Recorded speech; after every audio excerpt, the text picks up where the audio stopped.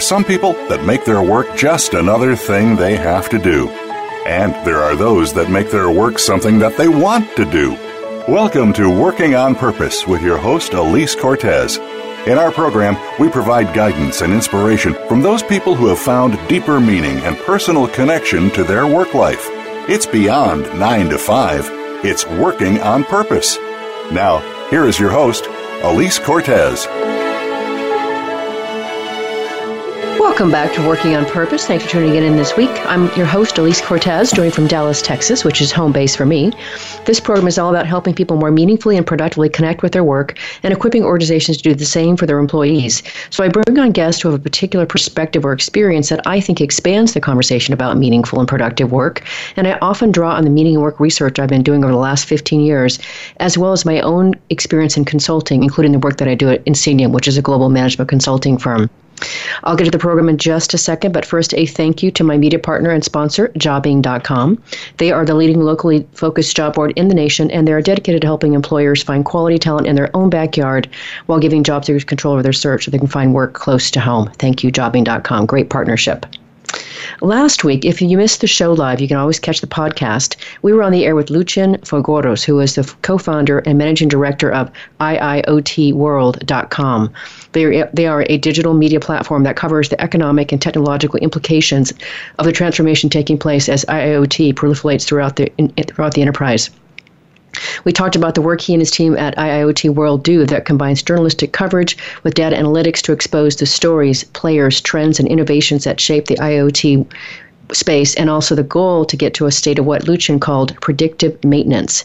It was a fascinating conversation that certainly gave me a whole new process to be able to look through IoT and how it really relates to everyday business. With us this week is Isaac Alfton. He is the founder and CEO of TriggerGive, which is an online social media-driven mechanism that makes giving to your favorite charities even easier.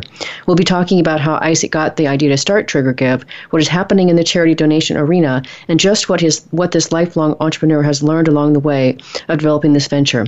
Isaac joins us today from Dallas, where it's a nice, wet, rainy, soggy day. Isaac, welcome to Working on Purpose. Hey, Elise, thanks for having me. Appreciate it. Absolutely.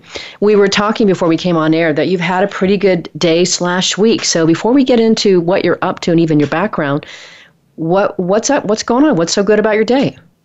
Today, right now, we are in the last day or two of quality testing our big first integration that we can be public with and tell everyone about. So to make it simple and short, we help nonprofits raise donations on social media. All those nonprofits use a CRM company, a software company, to manage all of their internal nonprofit-specific functions. We're now integrated with one of the biggest ones where when they log into their system, we're going to be right there ready to click and join us. So almost immediate access to almost 3,000 nonprofit organizations. So it's been a really big deal for us. Oh my gosh, congratulations, Isaac. I'm so thrilled that I get to be part of the moment to help you celebrate that. That's fantastic. Yeah, thanks. We've been working on it furiously for 6 months or so. Oh, that's fantastic. Well, if you are a person who likes to have a glass of wine or a champagne, here's a cheers, a virtual cheers for you. Yeah, thank you. I think that's in the plan for later tonight after the show. Okay, good. Well, I want to get to what you're doing at TriggerGive, but I think it's important first to give our listeners a bit of context about you. You are obviously a bit of a serial entrepreneur, and so before we talk about TriggerGive, would you say a little bit about your professional background before you started this organization? Sure. Pretty non-traditional, I guess, because I don't really have a real professional background. I graduated from Baylor. It's a business degree in 2007, right at the height of the recession. Right. And it was really hard to find any work I thought was worthwhile doing. So kind of just gave up and have always hustled, done my own thing. Investments, helped out other people doing startups, and then my wife and she had one company become really successful, helped run that from the business side and the strategy side. So from a professional development side, I guess, way to look at it, I've always kind of done my own thing so far. So I'm not from the corporate world. Yeah, I really applaud that. A couple things I just have to call out about that experience, Isaac. One, way to make lemonade out of lemons, right? Um, and two, I really appreciate that, you went out into the job space in '07 in the height of the recession and you just made it work. And I think is that not the epitome of an entrepreneur, somebody who is in many ways, well, in your case, encouraged or perhaps forced to be self-employed because of the marketplace. But maybe too, you went to business school, so clearly you have business acumen. Maybe you were supposed to be an entrepreneur. What do you think? Which one is it, nature or nurture? I obviously that's a pretty big topic for the business world. I think it's a mix of both. Some people are just born with it innate. But then you also need to learn the language of business. Just because you are a hustler and want to go out and make money and work real hard, you need to understand finance and accounting and the language of business and how to raise funds on the operational side and marketing and the more technical aspects. So I think it's a mix of you're born with it and you can learn it. But I'm glad it worked out this way. I'm glad I didn't go right from undergrad to corporate and work in a cubicle for the last 10 years. It's definitely been a wild ride, but given me opportunities that were just could never have happened if had I been stuck in a cubicle. Mm-hmm. Got that. And I'm wondering too if it wouldn't maybe have elicited the creativity that has helped TriggerGive come alive. So who knows, right? Yeah. I also think the whole notion of just having to do something, having to hustle, sometimes just puts us in a place where we have to be creative. So let's talk about TriggerGive. I find it quite fascinating how the whole thing came into being. So would you tell the story? First, say a little bit more about what is TriggerGive. For our listeners who maybe are having a hard time really understanding what is this thing, if you could presence that a bit for them, and then tell us the story of how it came into being. Yeah, a simple top-down version. We let you give to nonprofits on social media. So on Twitter, you can donate with a hashtag. We're on Twitter right now, and we're building out Facebook. So it's as simple as that. Any organization that we partner with, whether it's your church down the street or a big national organization, if you want to donate to them and make it public and help raise awareness, you can make a donation with a hashtag. So somebody like me who loves to use social media to interact with people literally all over the world. In fact, many of my radio show guests have come from social media. Thank you very much. Love it. So I'm on social media, and let's say I want to give money to the Red Cross. So I go onto Twitter, and I say, what do I do? Well, right now, with this partnership we just did, we pivoted somewhat, and up until now, you could give to any organization you wanted. So up to yesterday, if you wanted to, Cortez would just say hashtag TriggerGive, and if you were already registered with us, it would be a thing where we would just credit or debit your Stripe account, your credit card, and take care of the back end transferring and send the money to Red Cross. If you weren't signed up, you would just get a prompt right on social media like, hey, you're almost done. Click here to finish your details. Got it. The service is only going to be available to organizations that are signed up with us to begin with. Okay.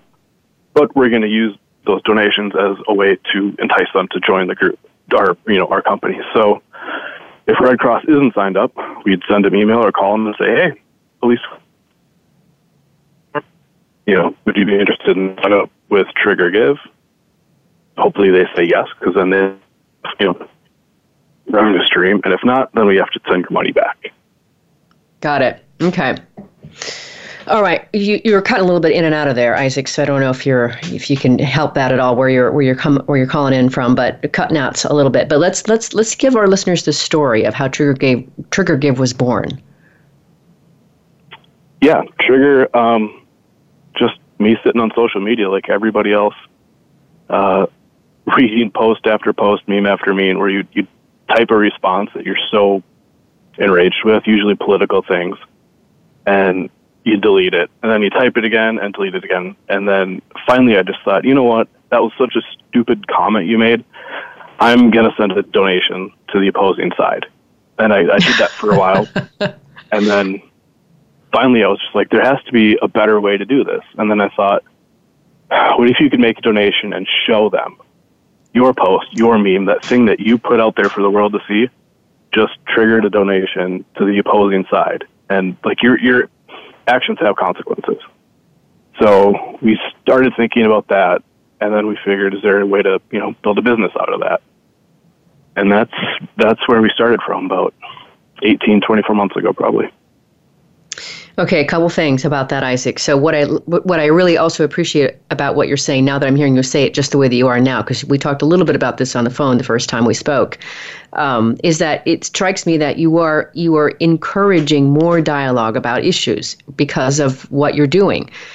I feel like that's good for democracy. I feel like that what you're doing here is you're giving a space, a platform, and a way for people to really vote with their dollars as well as their voice, their words. Yeah, absolutely. Yeah. That's so cool. That is so cool. We like to encourage healthy debate, for sure. Okay. Another question I have for you is, I believe, so if this was 18 to 24 months ago, you would have been in your MBA program, which is, I think you were in Spain when you did that. And again, I'm jealous because I did live in Spain. It's fantastic. But what I'm wondering is if while you were in that program, if part of the fodder that came from that group, of being in that group, contributed to Trigger Give.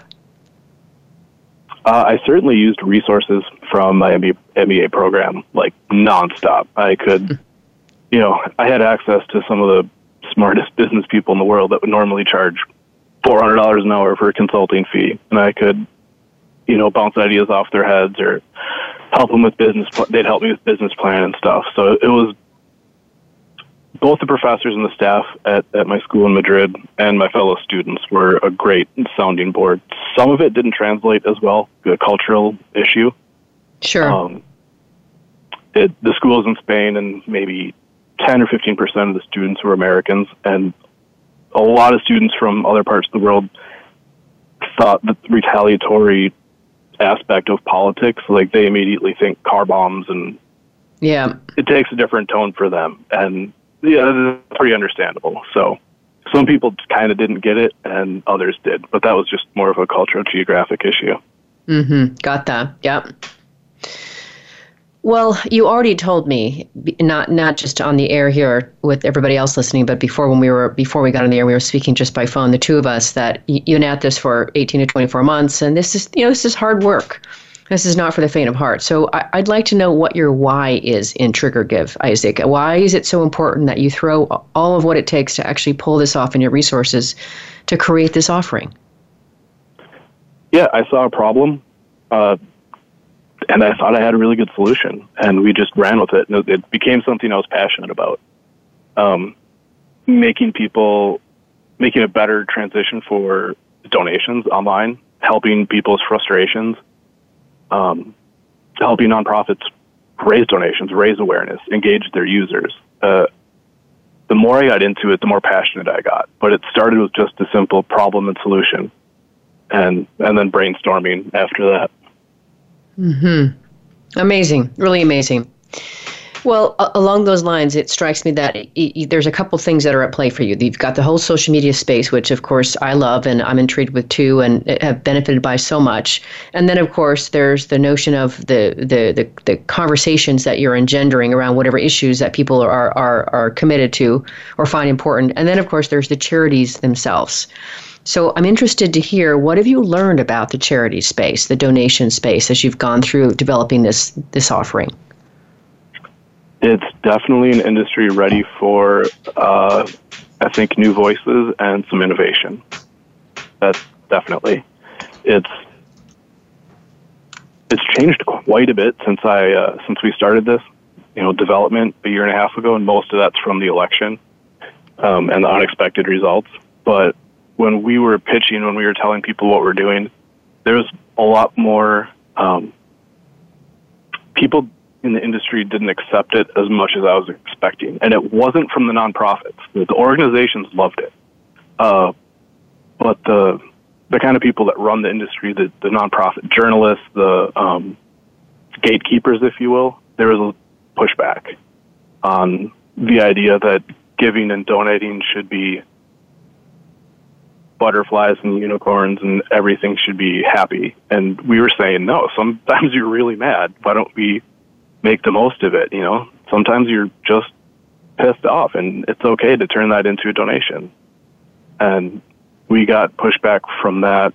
And then after the election, all those people were really mad and saw, oh, now I get it. That makes perfect sense. So that was kind of interesting to watch, because that's happened more than a few times.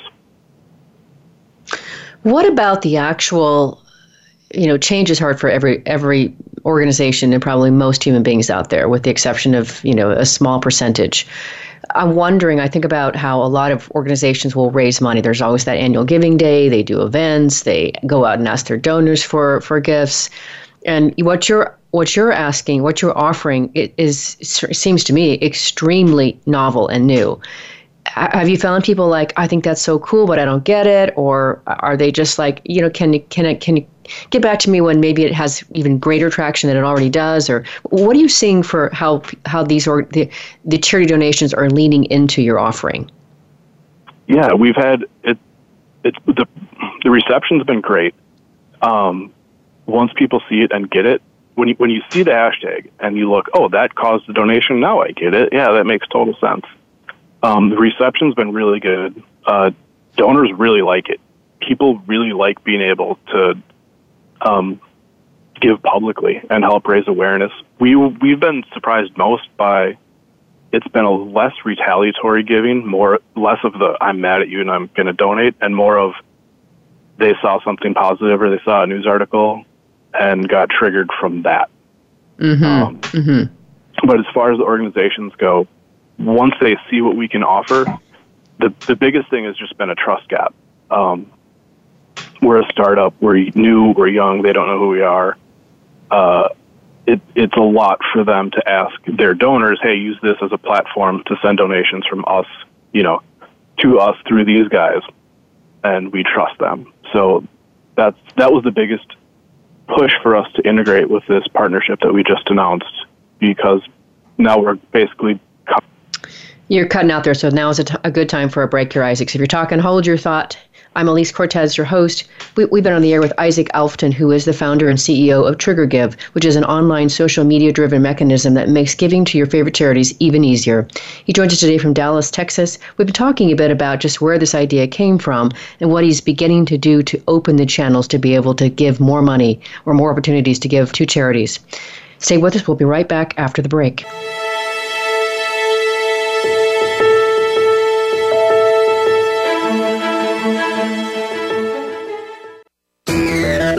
Friend us on Facebook to keep up with what's empowering the world. Voice America Empowerment. Elise Cortez is a speaker and engagement and development catalyst. She designs and delivers professional development, leadership, and engagement workshops and can bring her expertise to your organization. She will help ignite meaningful development within your workforce that will increase employee engagement, performance, and retention. To learn more or to invite Elise to speak to your organization, please visit her at www.elisecortez.com. She would welcome the opportunity to help get your employees working on purpose.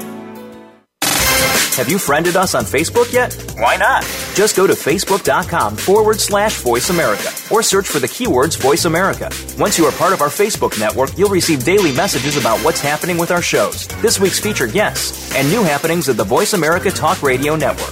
And you can add your voice to the always active discussions on our wall. Just go to facebook.com/Voice America or search for Voice America. Life Radio with Victoriously Speaking helps you to see life's issues in a new light, offering insight, solutions, and resources in order to gain knowledge about a variety of life's issues. The stories will stir up some questions, tears, and/or laughter, but hopefully it will change the way you look at your own life, situations, and the lives of others. Tune in to Life Radio in order to live independently for excellence on Mondays at 5 p.m. Pacific Time, 8 p.m. Eastern Time on Voice America Empowerment. It's your world. Motivate, change, succeed. VoiceAmericaEmpowerment.com.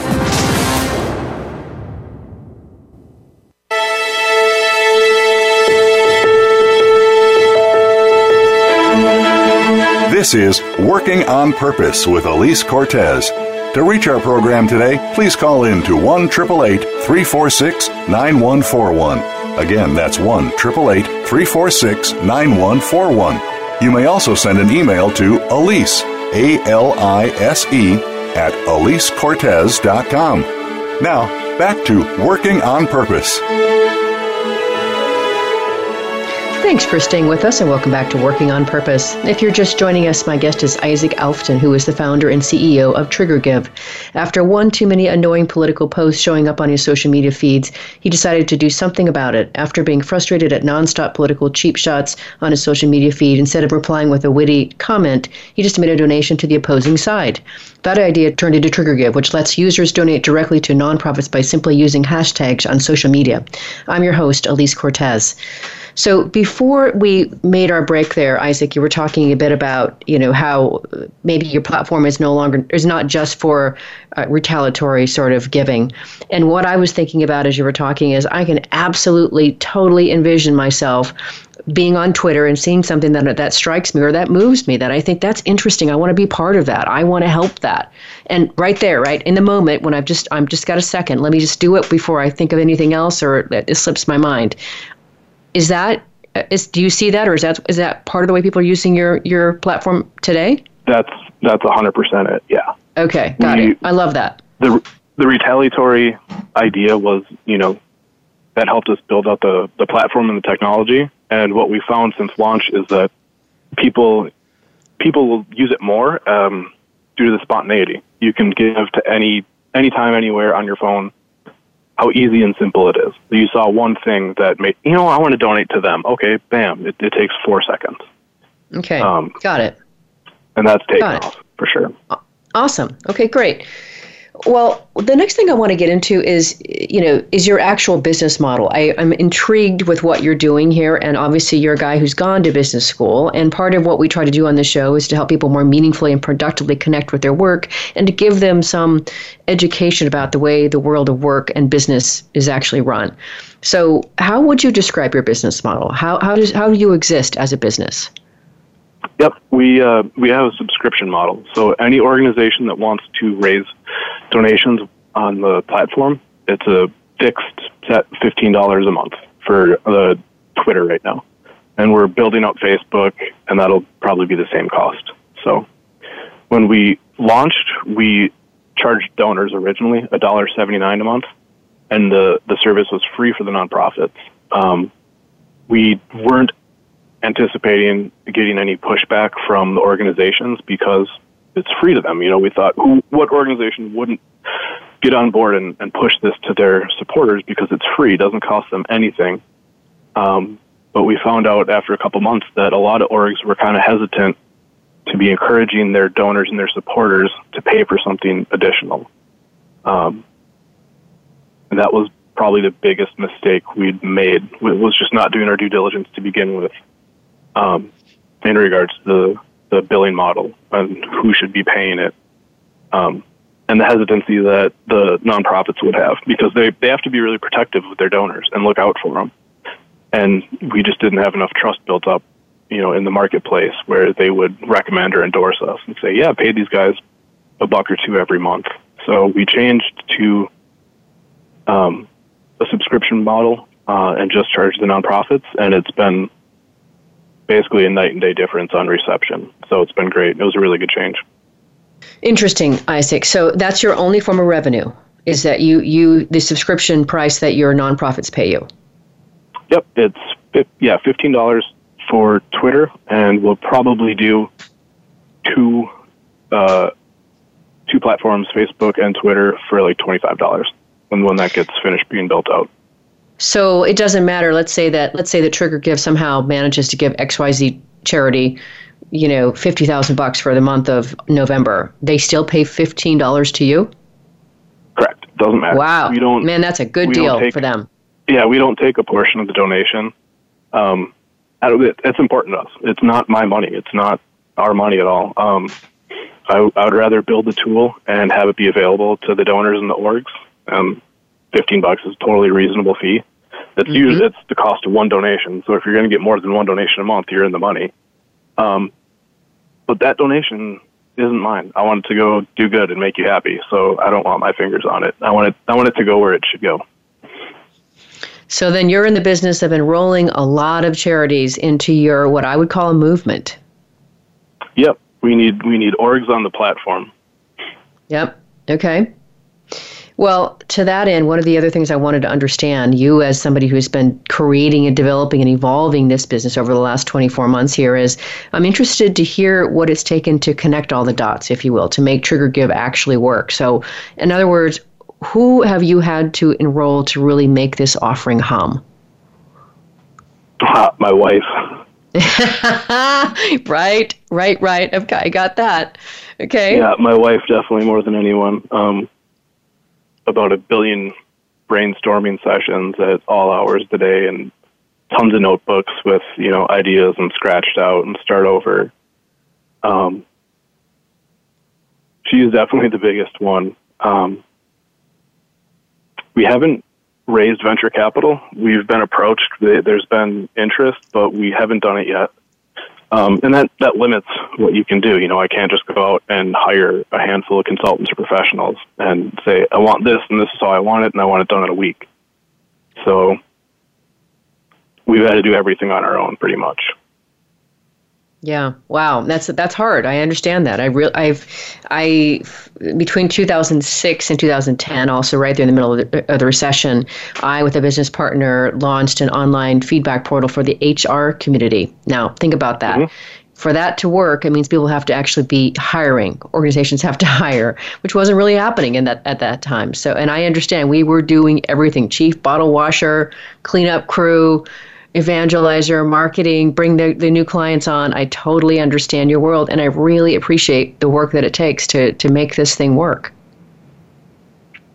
Yeah, it's been a ton of work, a lot of hard work. I would recommend, actually, I think it's been a positive to hold back on venture capital money or like a big seed round, because it really forces you to get in the weeds, answer the questions. If I had raised $1 million to begin with, you wouldn't be forced to see the issues that are going to come up as a problem. I wouldn't know the platform as well as I do. I wouldn't know all the little bits of the finance or the accounting especially, and our little marketing problems. And when all the answers come down to you at the end of the day, I think you're better off for it. Obviously, there's a point where you should take the money and grow and scale, because you might need to. But I think a lot of startups raise too much money too soon, and then it's just the cool thing to do. And you really can kind of lose focus on if you're building a successful, sustainable company or not. Mm-hmm. I see this, Isaac. You really dilute the experience of really being connected to the marketplace in a way that really gives you a preview as to what does it need, what is it like, what would it like from you. And to that end, I'd like to hear, what are your customers saying about Trigger Give? And let's hear that, maybe, if you can, from both the donors themselves who are giving the money to charities, as well as the charity organizations too. Yeah, just the word customer. At first, the first 6 months from launch, our customers were the donors, because they were the ones paying all of our revenues from them. They were paying the bill, so that's where the focus was, on donors, and they loved it. They thought it was really cool because they could go register one time and then give to all of the charities that they supported after registering just once. Usually when you donate on someone's website, you have to fill in 20 text fields, and it's kind of an arcane process. And we really simplified that and gave them an option to do a lot of good in a little amount of time with minimal input. They really liked that. And now that we've switched, where now my customers are the nonprofits, they love it too. One, from this integration, because it's just really easy for them to click, oh, cool, they have an account already. But a lot of small and mid-sized organizations really thought that it would be a much bigger endeavor to start taking social media donations, that they would have to build something out, or that, they would need a tech person full-time. And that's just not the case. That's why we built the platform, to really help small and mid-sized nonprofits. It takes 2 minutes to sign up, and you could be taking donations for your little, church down the street 10 minutes from now, and it would only cost you $15 a month. So there's very little input. There's very little effort to put into it. We take care of everything else. All you have to do now is go encourage your supporters to give publicly if they choose to. Mm-hmm. Mm-hmm. So I certainly get this, again, in part because I do a fair amount of interacting on social media. So I'm getting this. And I'm wondering, as I listen to you talk about how you're enrolling small to medium-sized organizations onto the platform, if you've got any plans to add any other functionality or any other offerings to TriggerGive, or what's coming down the horizon? Yeah, of course. We are building Facebook out right now. Oh, yeah. Yeah, you mentioned that.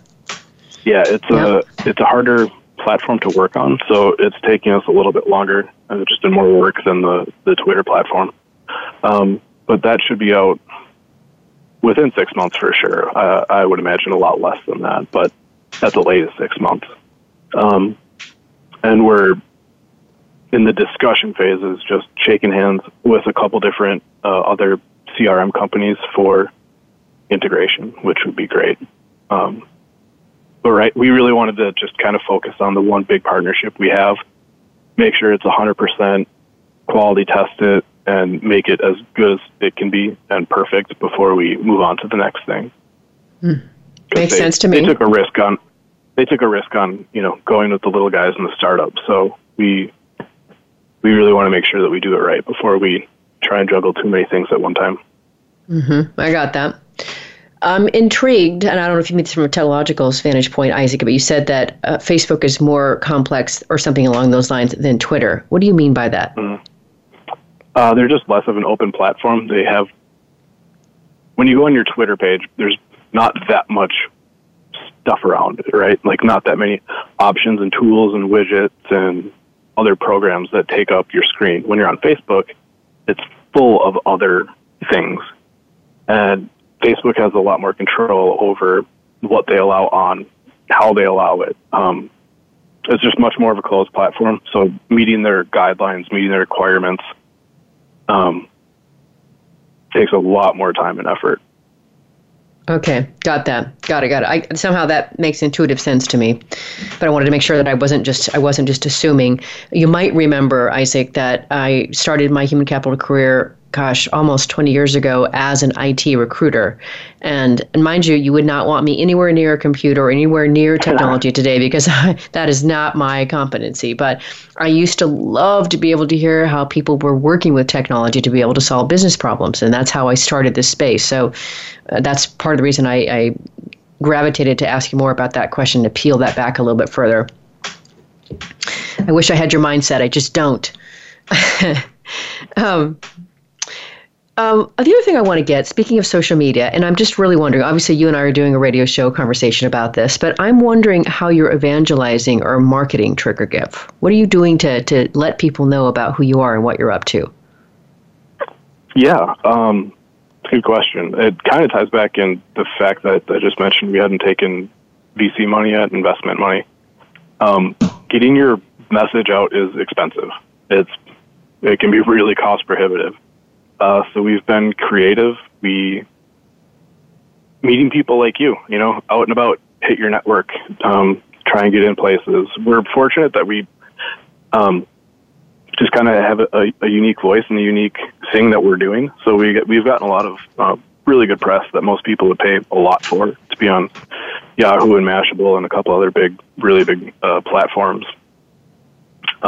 But we just hit the social media all the time. That's where most of our budget goes, our discretionary budget. And just trying to tell people, here's what we do, here's how we do it. It's that simple. I wouldn't say it's gone viral, but we haven't had to spend a lot of money compared to competitors, especially, or other people in the industry, for our voice to get out there. You got to be creative, and you have to work. You have to go out there and hit your network, shake hands, meet people, tell them what you're doing, just over and over and over. And sometimes people think, hey, you know what? That's a really cool idea. I have a radio show. I have a platform. Why don't you come and talk about it? Yeah. Well, it strikes me. I can't think of too many times when I've done this, but considering that this is a show that has listenership literally all over the globe, I love the fact that I can have a conversation with somebody and there are people in China and Japan and Malaysia and India and South America listening to this. And that sometimes they interact and call in, or they reach out and say, hey, I know somebody should be on the show. And it's just, I love that whole global reach piece of it. So knowing that this show is listened to across the globe, what would you say that listeners might do to help? If they were so inclined or wanted to get involved somehow, what could they do? You could go to our Twitter page and retweet stuff. You can like things. Or if you have any nonprofit that you are passionate about, send them an email and tell them to join Trigger Give. That would be the biggest thing. And that then you could give publicly, you could raise funds, raise awareness, get their name out there.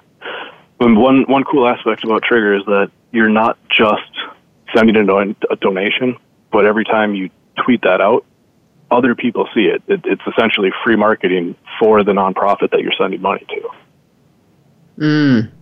Okay, so this is getting yummy for me, Isaac. Okay, so what you're saying then is obviously anybody who's listening, if they're connected to an organization they believe in, they want to see that organization grow, they want to see the coffers being stoked a bit, or they want to just raise awareness about it, that they would benefit by letting their organization know about Trigger Give. So I know on Twitter you're just at Trigger Give.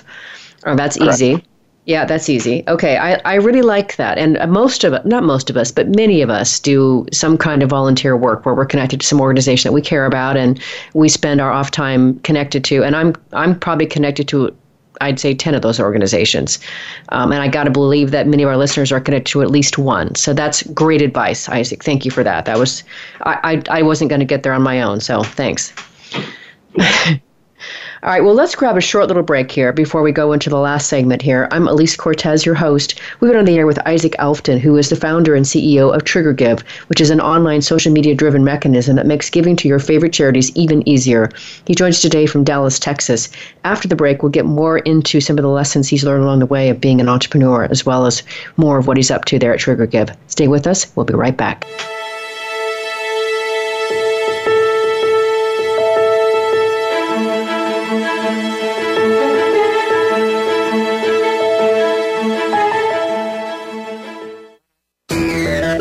Friend us on Facebook to keep up with what's empowering the world.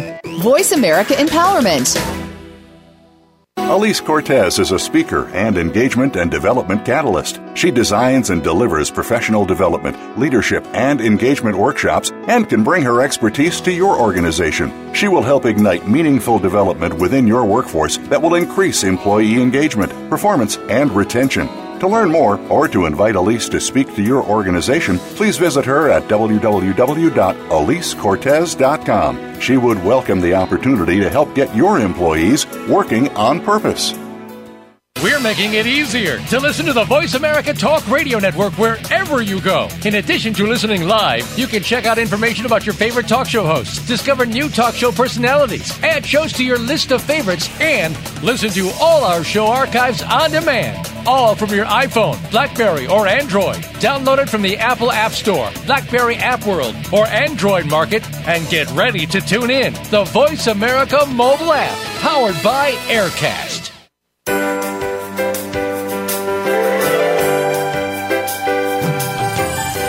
Look among the stars, life is bigger than it seems. Get inspired, encouraged, and connected on our lively, award-winning Healthy Living Power Hour, Star Style. Be the star you are, with host and empowerment architect Cynthia Bryan. Live every Wednesday at 4 p.m. Pacific on the Voice America Empowerment Channel. Tune in to the Power Party for positive, uplifting, life-changing talk radio. Visit starstyleradio.com.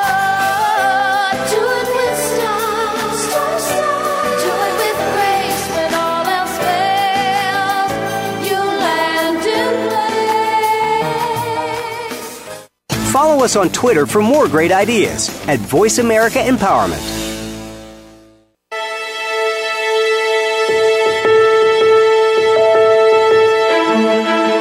This is Working on Purpose with Elise Cortez. To reach our program today, please call in to 1-888-346-9141. Again, that's 1-888-346-9141. You may also send an email to Alise, A-L-I-S-E, at AliseCortez.com. Now, back to Working on Purpose.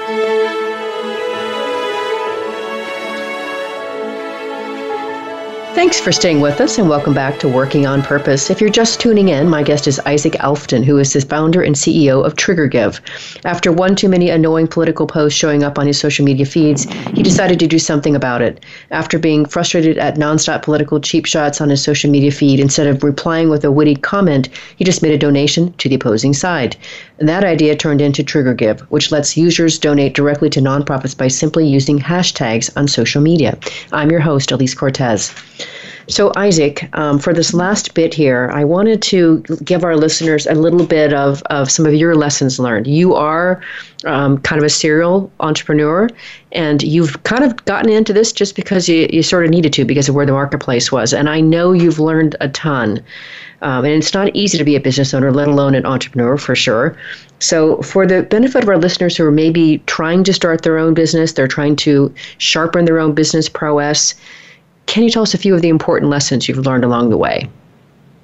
Yeah, man, that question could take up the whole 45 minutes for sure. Okay. All right, hit us. I think you kind of have to separate two things, like traits and skills. If you want to start a business, any business, I don't care if you're making widgets in your garage or consulting, you have money coming in, going out, you need some basic skills of business. You need to understand simple accounting, some simple concepts of econ, supply and demand, how to price things, marketing, and those are skills you learn. You know, you could read a book. You don't have to get an MBA. YouTube, there's Udemy. There's a million great resources to get the simple understanding and skills of how to be a successful entrepreneur. But the traits are as important, if not more, I think.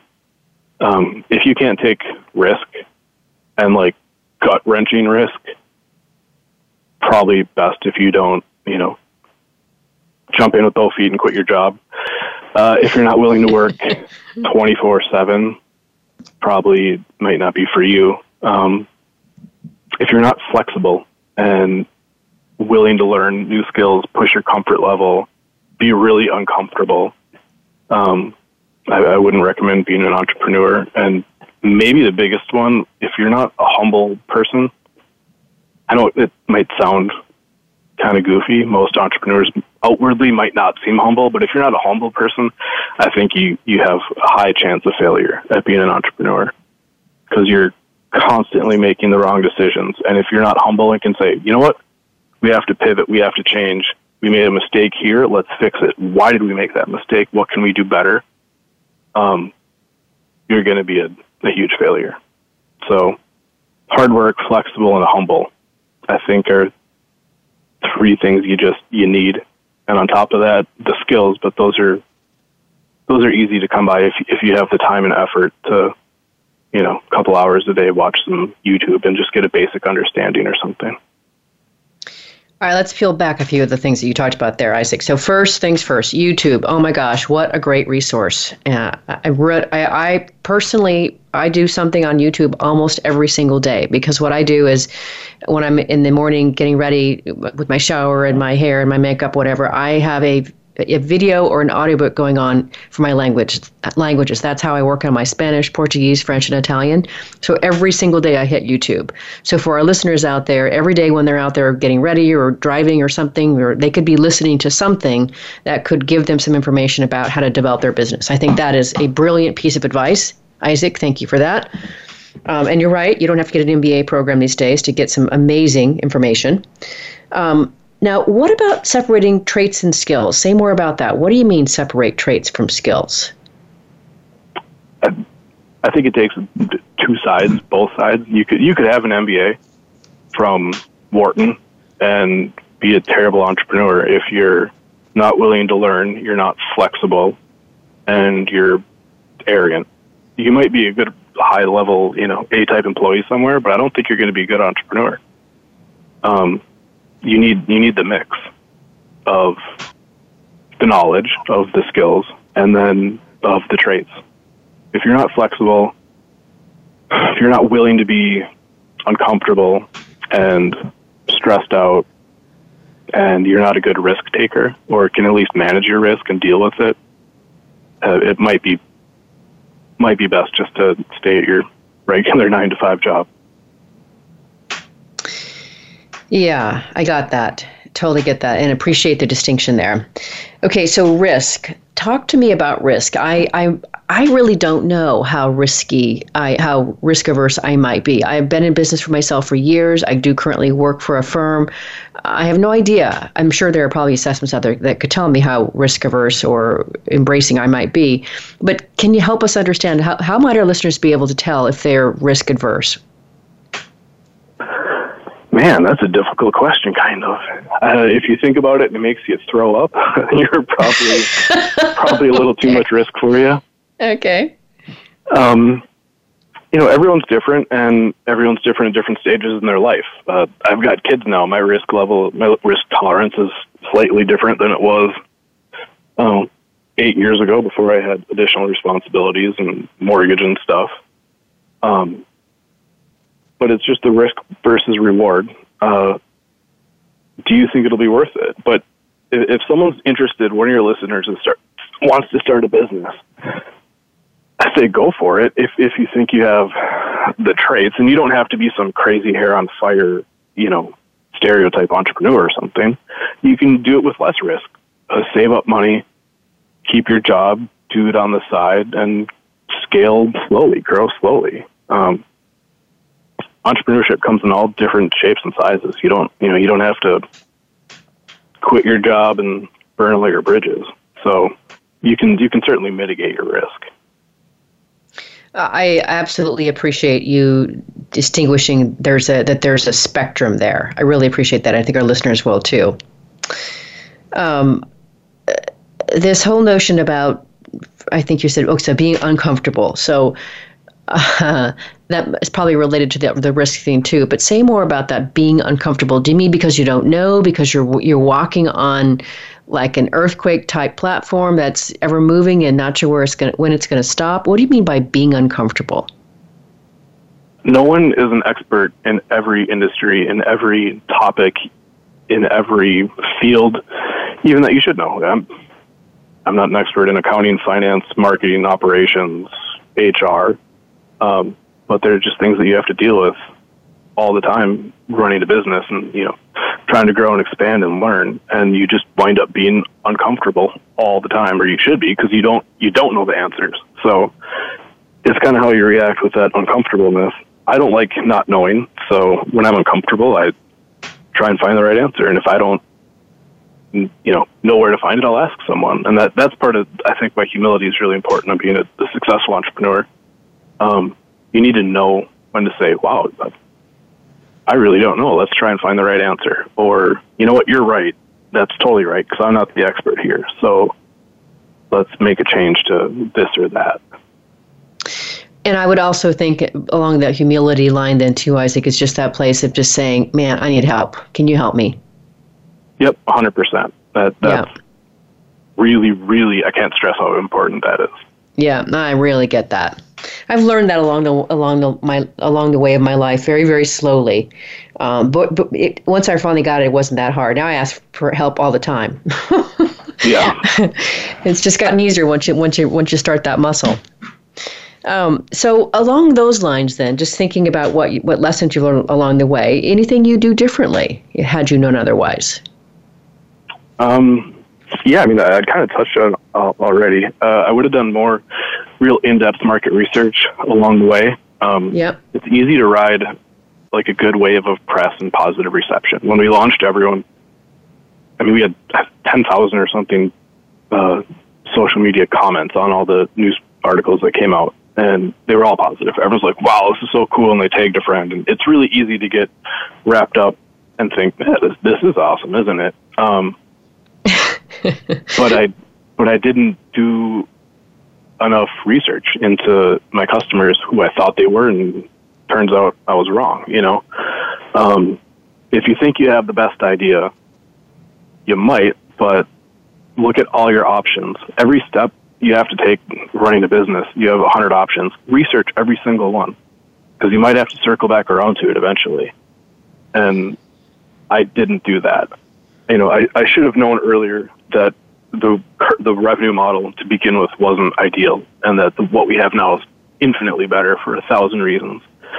But when people heard the bigger concept and idea, they said, yeah, this is awesome. But it turns out buried down in the, details was one thing that really held us back. And I would have known that had I paid more attention. Or done more, real hard work, due diligence. Yeah, I'm really getting the importance of just really making sure that you don't just try to affirm what you think you already know when you're out there looking for data, too. I get that, too. Yeah, definitely. We're getting close to having to finish up here. So if you could, maybe say in a minute or two, can you just, what advice might you offer to our listeners who are maybe considering starting their own online offering, their own business? What might you say to them? Sure. Well, I hope I didn't sound too critical before or hold anyone back. There's nothing more rewarding than taking an idea in your head and bringing it all the way from that crazy idea that you told someone about to a product that people are actually putting money in your hand for. It doesn't matter at what scale it's at. If you do that, you're an entrepreneur, and that dollar is worth so much more than the dollar you get for going to your cubicle, I think. I would encourage everyone, if they have a desire to build your widget and sell it, to do it. Take the risk that you're comfortable with. So maybe don't quit your job, but learn, do your homework, take small steps, baby steps, start at a small scale. You certainly have to know yourself. However much time and money you think you need, probably triple it. That's just kind of goes without saying, but it's true. Yeah, got that. A lot more time, effort, and resources than you could imagine. Quickly, one more point would be, whatever your thing is, make it as simple as possible while you build it out and launch. The idea of a minimal viable product, we could have built Trigger with 1,000 extra features that we wanted to, but we kept it simple because everything else bogs down your time, your resources during launch. So if you have an idea for your widget or service, drill it down to that one thing that you do that's awesome, that's better than other people. Build that out, start that as your company, and then with time, then add your features, then add your additional, we do this too, it does that. Great. To start, just find the one thing, your one competitive advantage, and kill that. Otherwise, you can get drowned. That is brilliant advice, Isaac. Brilliant advice. Well worth the price of admission today. All right. Well, I always like to give my guests the last word, if you will. So my last question is usually very similar. I just want to make sure that you get the chance to be able to leave our listeners with whatever you think is important for them to know. What would you like to make sure that you impart to them before we dash? I would love it if people knew, if you have an idea to be an entrepreneur, go for it. Like I just said, you can do it at any scale. If you have a problem and you think you have a solution and you can turn that problem solution into revenue, into money, somehow into value, go for it. I mean, if nothing else, do the research and look into it and try and prove yourself wrong of why this won't work, why this is a bad idea. And maybe you figure out, okay, that was kind of a dumb idea, because it would be impossible to make money. But even that is part of the learning process, part of the entrepreneur process.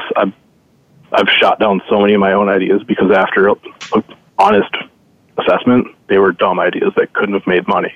But eventually you'll do the process enough and figure it out that when you have something like, hey, I've already been through this. I know step 1, 2, and 3. This is pretty cool. I would just really encourage anyone that has, any passion for it to go for it. I'm not saying take a mortgage on your house and, have a startup and put yourself in a really bad financial position or something, but look into it more. Why not? There's no reason not to. I really appreciate that perspective, Isaac, because I am, what's the name of the show? Working on Purpose. And I am interested in hearing what is it that people ache to do in their lives? What is it that they really need to do for them to feel like they did this life? And so I think that's fantastic advice. And I want to thank you for being on Working on Purpose. It's been wonderful to talk with you, be inspired by you, and hear about what you're doing at Trigger Give. So thanks for being with us. My pleasure. Thank you for having me. Appreciate it. You're welcome. So if you want to learn more about Isaac Alfton and the work he and his team are doing at Trigger Give, go to their website. It's just triggergive.com. You can also go to Twitter. They are Trigger Give on Twitter as well. Next week, we'll be on the air with Suzanne Brown, who is the founder and author of Mompowerment, and we'll be talking about how to empower and support working moms in the workplace. See you then. Remember that work is at least 1/3 of our life, so let's work on purpose.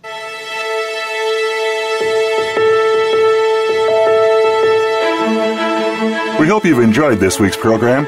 Be sure to tune in to Working on Purpose, featuring your host, Elise Cortez, every Wednesday at 6 p.m. Eastern Time, 3 p.m. Pacific Time on the Voice America Empowerment Channel. This week, find your life's purpose at work.